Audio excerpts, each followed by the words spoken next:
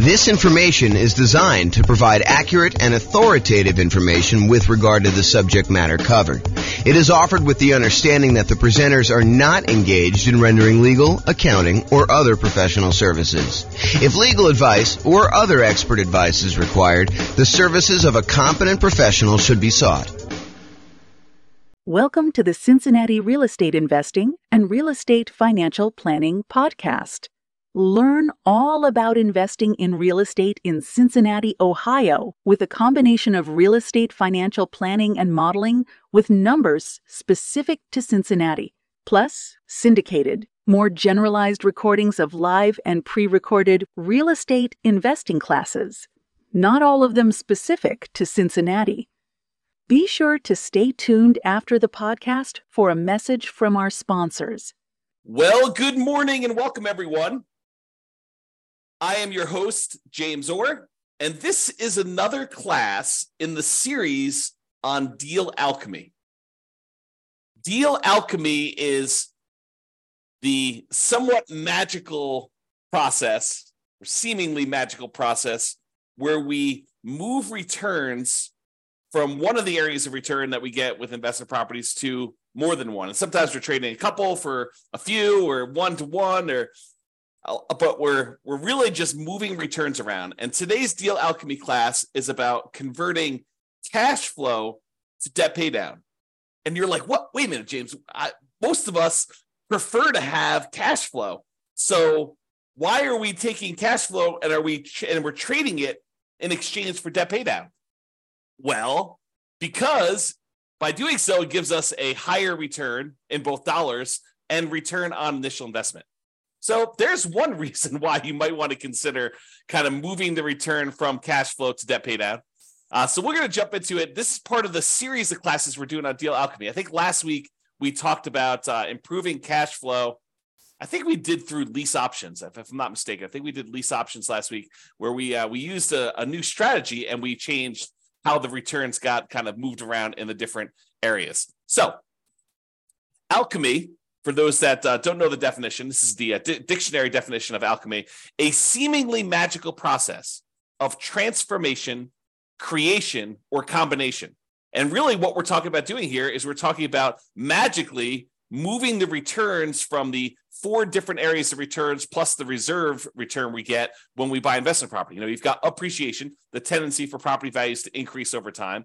You've got cash flow, kind of like you take all of your income from the property, from rent and anything else you're doing with the property. You subtract out all of your expenses, including taxes, insurance, your mortgage payments, maintenance, your property management, like all of those things, vacancy, all those things get subtracted out. And what you're left over with is cash flow. Then you've got debt pay down, the amount of the loan that you're paying down every single month on that particular property. And then you've got the tax benefits of owning the property. The cash flow from depreciation is what we call it. And then in addition to all of those, in order to prudently make an investment in rental property, we do need to have reserves. And so when we have reserves, we could take those reserves, we could set those aside. And because we're using them to make sure that we are able to maintain and own that property conservatively, then we can actually put the small return that we're earning on those reserves as part of the overall investment. Because you need the reserves in order to make the investment, now we can actually include the return we're earning on those reserves as part of the overall return that we're earning, okay? And you may have seen me kind of display this in this format, where I talk about appreciation, the property values going up, cash flow, which is all the income minus all the expenses, debt pay down, which is paying down the loan, the tax benefits or the cash flow from depreciation, and then plus the return you earn on reserves. And then we have a total in the middle. And we can have this visual show both dollar amounts that we're earning, how many dollars in appreciation we earned, how many dollars in cash flow, how many dollars we paid down the loan, how many dollars we're getting from the tax benefits, and how many dollars we earned on the reserves. Or we could think of it in terms of the return on something, the return on our initial investment, or the return we're earning on equity, or the return we're earning on true net equity, like the equity we'd have after we sell the property and pay all the expenses, like real estate commissions, closing costs, capital gains taxes, depreciation recapture tax, like all of those things. When you subtract all those out, then we have what is left over, true net equity, and we can calculate returns on those as well. So let's talk about moving cash flow to debt pay down. And you may be surprised as to what happens here. This is kind of interesting. So instead of choosing to emphasize cash flow on investment property, let's say you do a 15-year mortgage instead. If we had gotten a 30-year mortgage, our cash flow would have been better. The payment on a 30-year mortgage is usually lower than the payment on a 15-year mortgage for the borrowing the same amount. And you also get a slightly better interest rate when you do a 15-year loan versus doing a 30-year loan.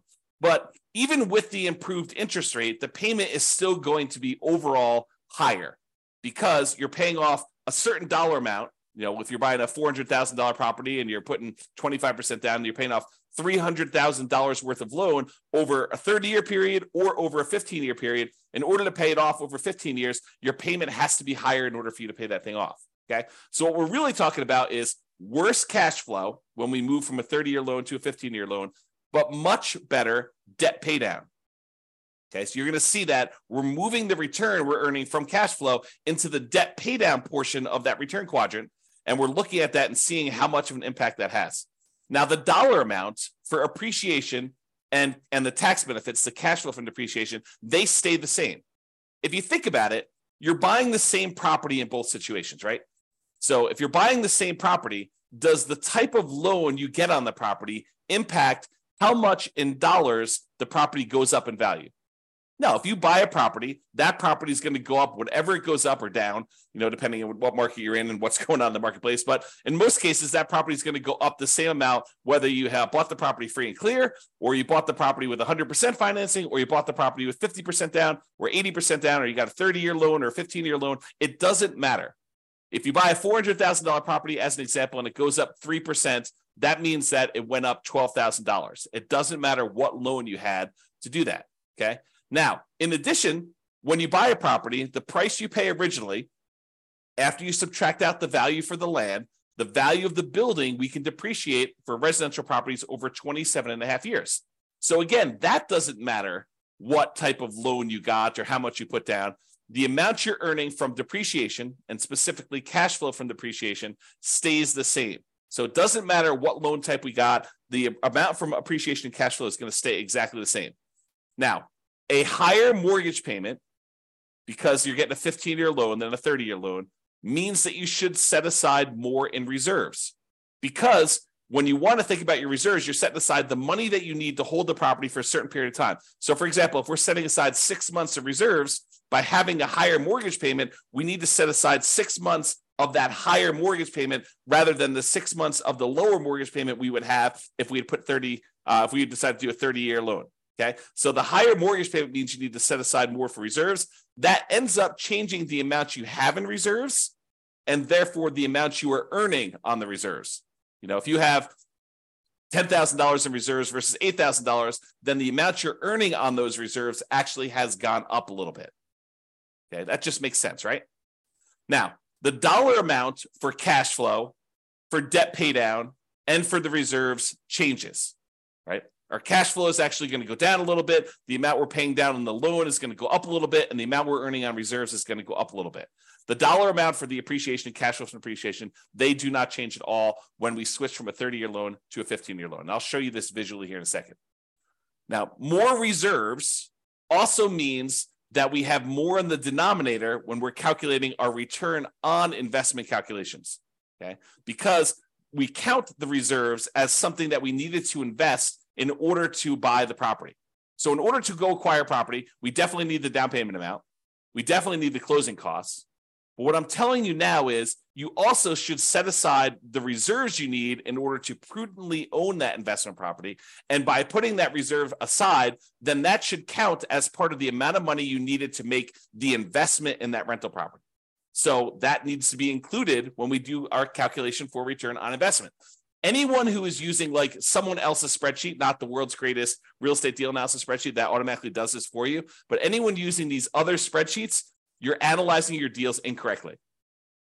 Another way of saying it is you're lying about your returns.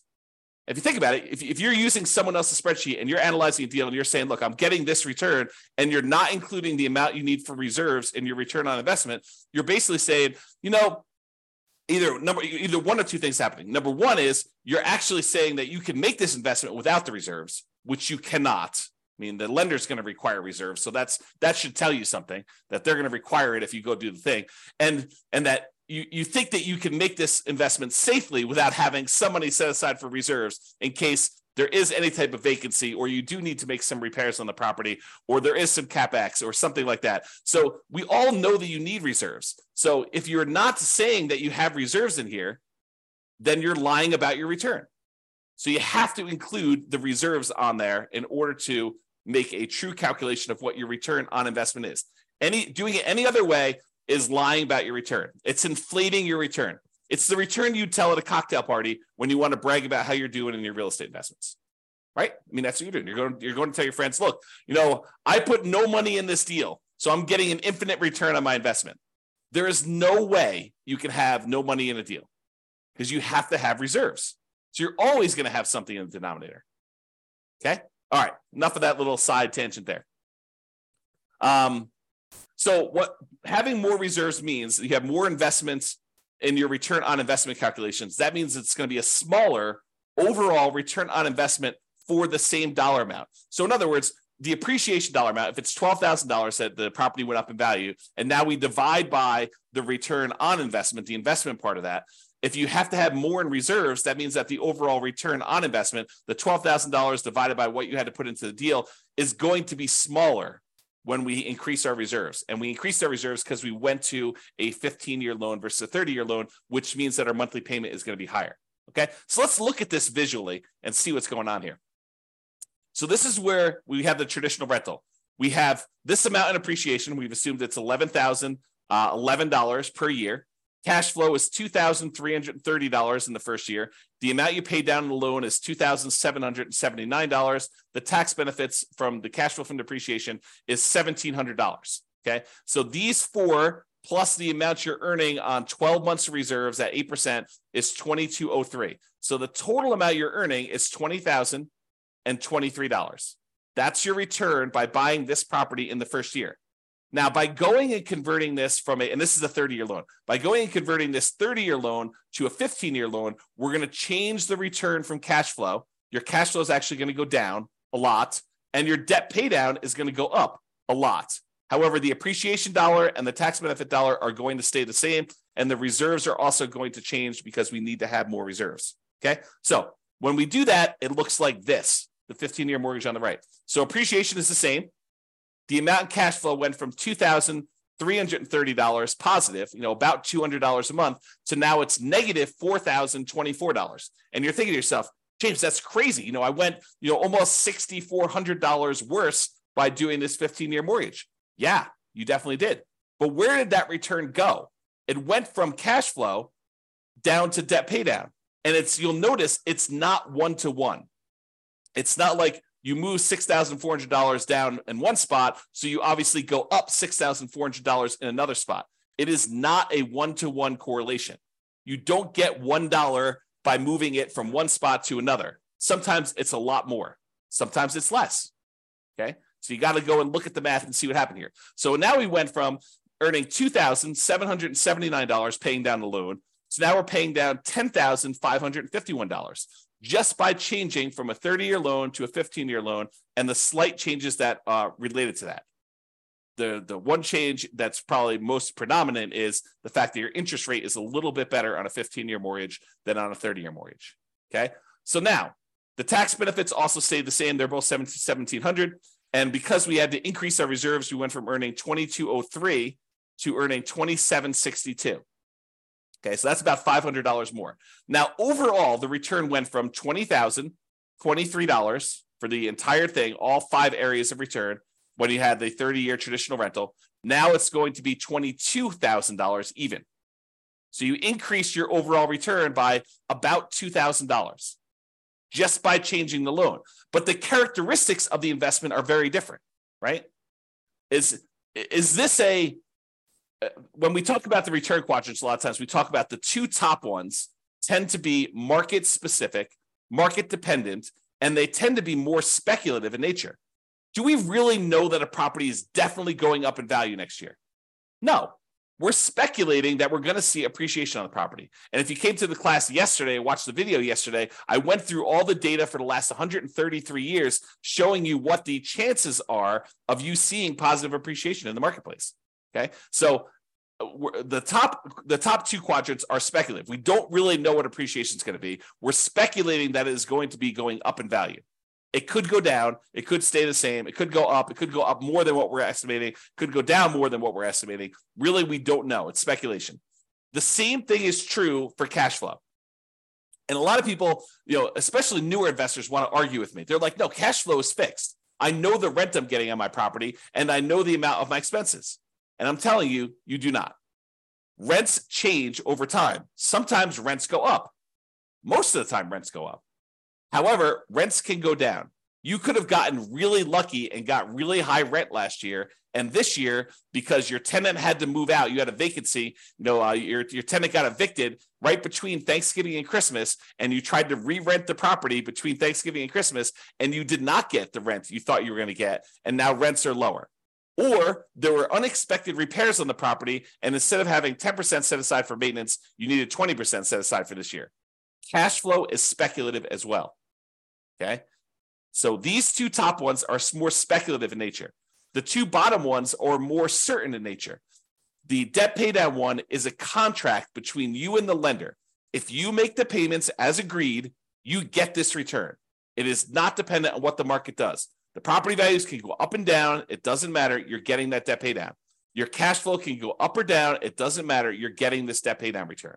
So the bottom ones are more certain, less speculative in nature. In some cases, we would say they're as close to being guaranteed, in quotes, as you can get without them being guaranteed. Okay. The tax benefit one, unless they change tax code and they change how depreciation works, and they don't allow you to have the retroactive thing that you had, the grandfather you in on any properties bought before this date, unless they change that too, you're getting this tax benefit. Okay. That's a certainty based on tax code. So these two bottom ones are less certain. So what we just did by going from a 30-year loan to a 15-year loan is we moved away from more speculative returns to more certain returns. Now, sure, the cash flow can still change, right? This number can still change. It can get a little better, it can get a little worse. But this number is now more certain. So we've moved some of our return to being more certain than before. Okay? And the return on reserves, those are somewhat speculative as well, depending on what you're investing in, right? We've assumed you're earning 8% return on the reserves that you have, and that's you assuming that you're investing in whatever you want. In most cases, I think a lot of folks are going to invest in some type of index fund and have some type of ratio where they're going to keep a certain amount liquid in savings and then a certain amount in addition in backup reserves, where if they had to access it, they have the money available, and that's how you're earning that return. Okay? So if we look at those returns, that's what happens in terms of dollars. Now let's look at it in terms of what the percentage return on investment was. So before, the appreciation return was 8.97% return on investment. We took this $11,011 and we divided it by the amount of investment we needed to make, including the reserves, in order to get that dollar amount. And so it's 8.97%. The return from cash flow was 1.8%. The return from paying down the loan was 2.29%. The return from the tax benefits, the cash flow from depreciation, was 1.38%, and the return on your reserves was 1.79%, for a total return on investment with 12 months of reserves, that's what R12 is 16.24%. That's for the 30-year loan. Now, when we go to the 15-year loan, the return from appreciation and tax benefits, they do change, even though the dollar amount is the same.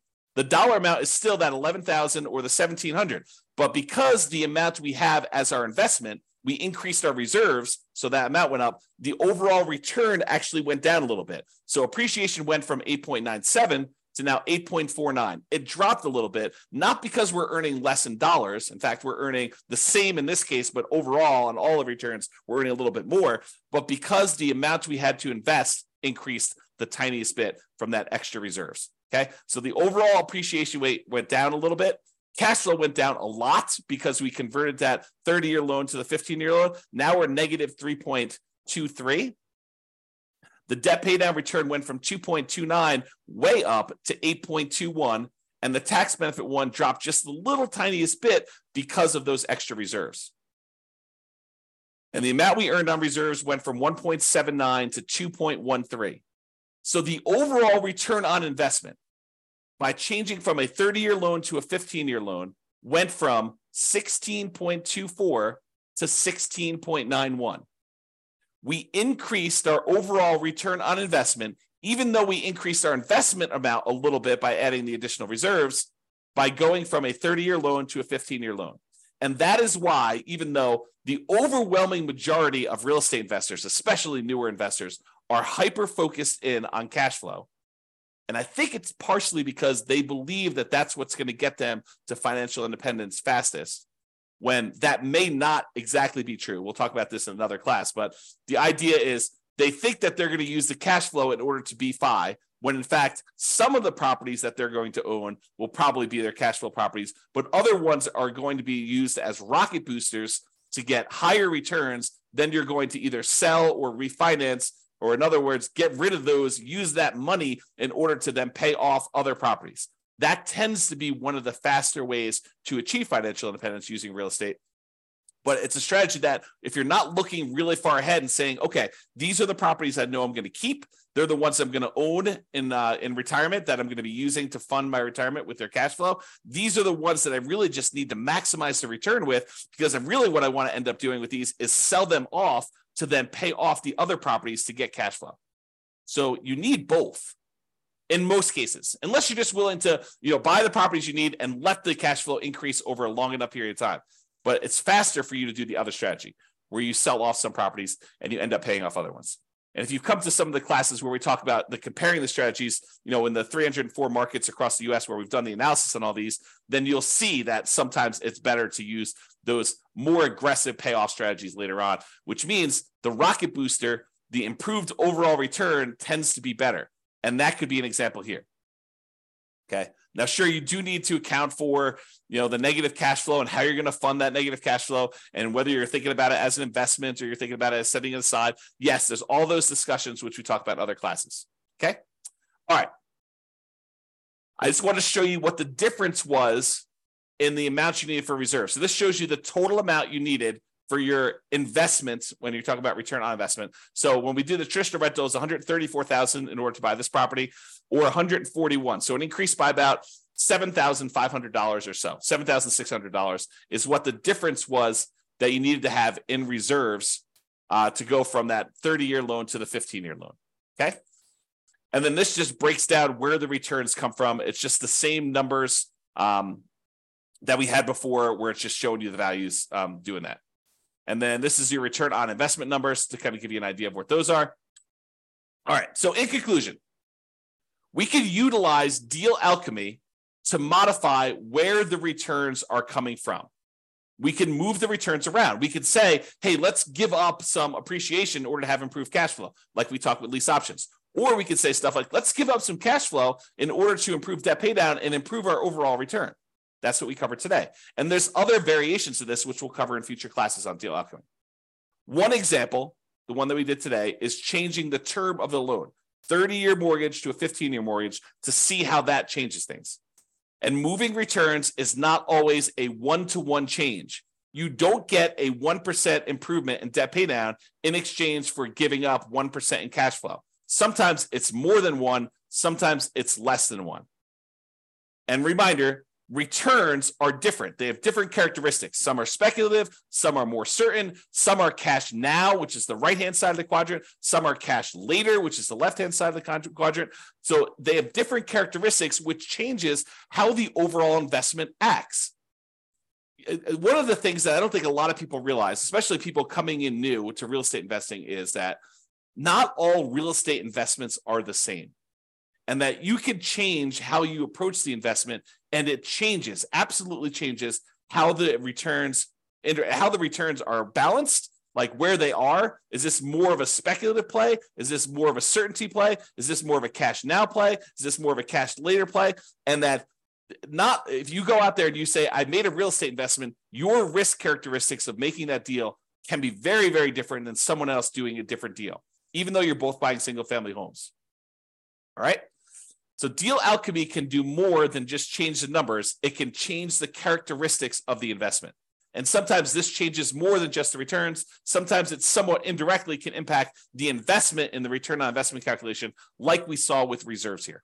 All right, that's all I got. Hope you guys enjoyed the class. This has been James Orr. Have a great weekend, everybody. It's Friday, and we will see you all on Monday. Bye-bye for now. With home prices up, mortgage interest rates up, and rents up, but not quite enough to counteract the higher prices and interest rates. Cash flow on rental properties in Cincinnati is harder than ever. Book a call with the Real Estate Financial Planner to apply our proprietary 88 strategies to improve cash flow on your rentals. See the show notes for a link to schedule your call and improve your cash flow today. If you're a real estate agent, lender, or professional in Cincinnati that wants to help our real estate investor listeners, consider reaching out to learn about collaboration opportunities with this podcast. We'd love to add more value to our listeners by having you assist our investors buy, sell, and finance their real estate investments. See the show notes to schedule a call to discuss collaboration opportunities.